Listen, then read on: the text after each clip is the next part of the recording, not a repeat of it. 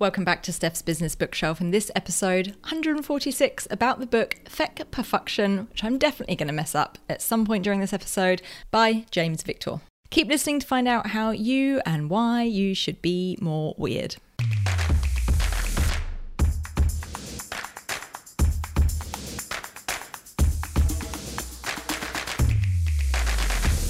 Welcome back, I'm your host Steph Clark, and each week I share with you the 3 big ideas from the best non-fiction books that I've been reading and do the reading so you don't have to. This week it is the book Feck Perfection, which I'm not going to say again because I'm definitely, like I said, going to mess that up. And it's all about embracing weirdness, being creative, and generally putting a big old stamp of yourself onto the work you do. Whatever field of work you're in or whatever type of work you do, it's all relevant. It's a book that I had seen a couple of people recommending and decided to pick up, and I'm glad I did. It's definitely my kind of book. It is short, punchy, to the point, and puts forward some really good ideas and thought provokers and good old jabs to the ribs as well in terms of some of the things that we should be doing a little bit more of and maybe a little bit less of as well. If you are not familiar with James' work, let me tell you a little bit about James and also about this book. Highly regarded for his provocative style, James Victor is a graphic designer, art educator, and dynamic high-in-demand speaker on creativity. He lectures and teaches regularly around the globe, inspiring people to illuminate their creative gifts in order to achieve personal greatness. Raised in upstate New York, James moved to New York City when he was 19 years old, and by age 23, after dropping out of 2 different colleges, he became an apprentice to a noted book jacket designer, Paul Bacon. It was with Bacon that Victor found his voice as a designer, and he began to take charge of his own education and career as a self-taught artist and designer.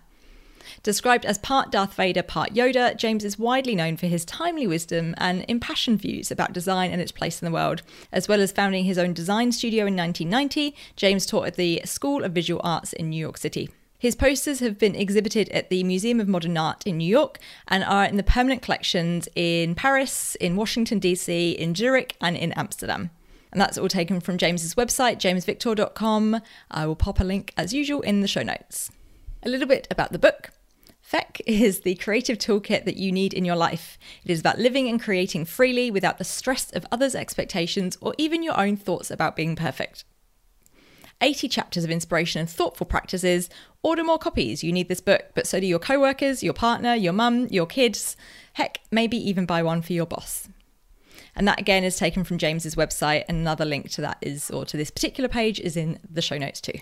Okay, maybe after listening to that you're quite excited about getting into the book, so I think we should get into the book.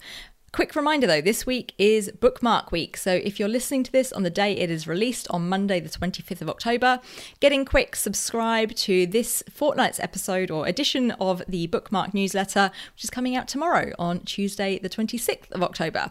You can do that very easily by hitting the subscribe button at the top of the show notes. All right, let's get into the 3 big ideas from the book Feck Perfection by James Victor.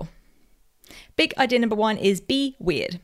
There's a whole section of this book about being yourself, about embracing your childhood weirdness, about using creativity, about having an opinion and not fitting in. He uses the analogy of letting your light shine, like the gospel song, "Little light of mine, I'm going to let it shine." But we often don't do that because it's both too easy and too hard, one of those terrible paradoxes in life. Similarly, or similar to how we forget to be creative, or we forget how to be creative as we get older, and how at some point the weirdness that we have as kids becomes a target rather than an asset. And so the hiding and the morphing into being the same as everyone else begins, and to much loss, I think, as well. For most of us, this starts at home, and chapter 1 is actually called Your Parents Were Wrong, which I think is a strong way to start any book.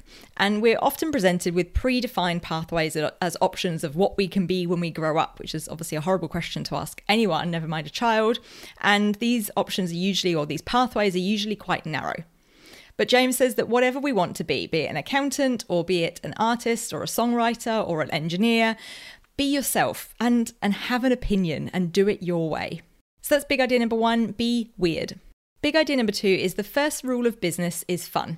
There's a quote in the book that says, "Without fun, you are merely one of the working dead," which is quite a depressing thought. Without fun, all of the hard work will be much more painful and longevity much harder to maintain. Fun allows us to test, innovate, make mistakes, stay curious, and allows us to bring our personality into our products and services, which ultimately is what people love, and people are drawn to products and services that have some character and some personality to them.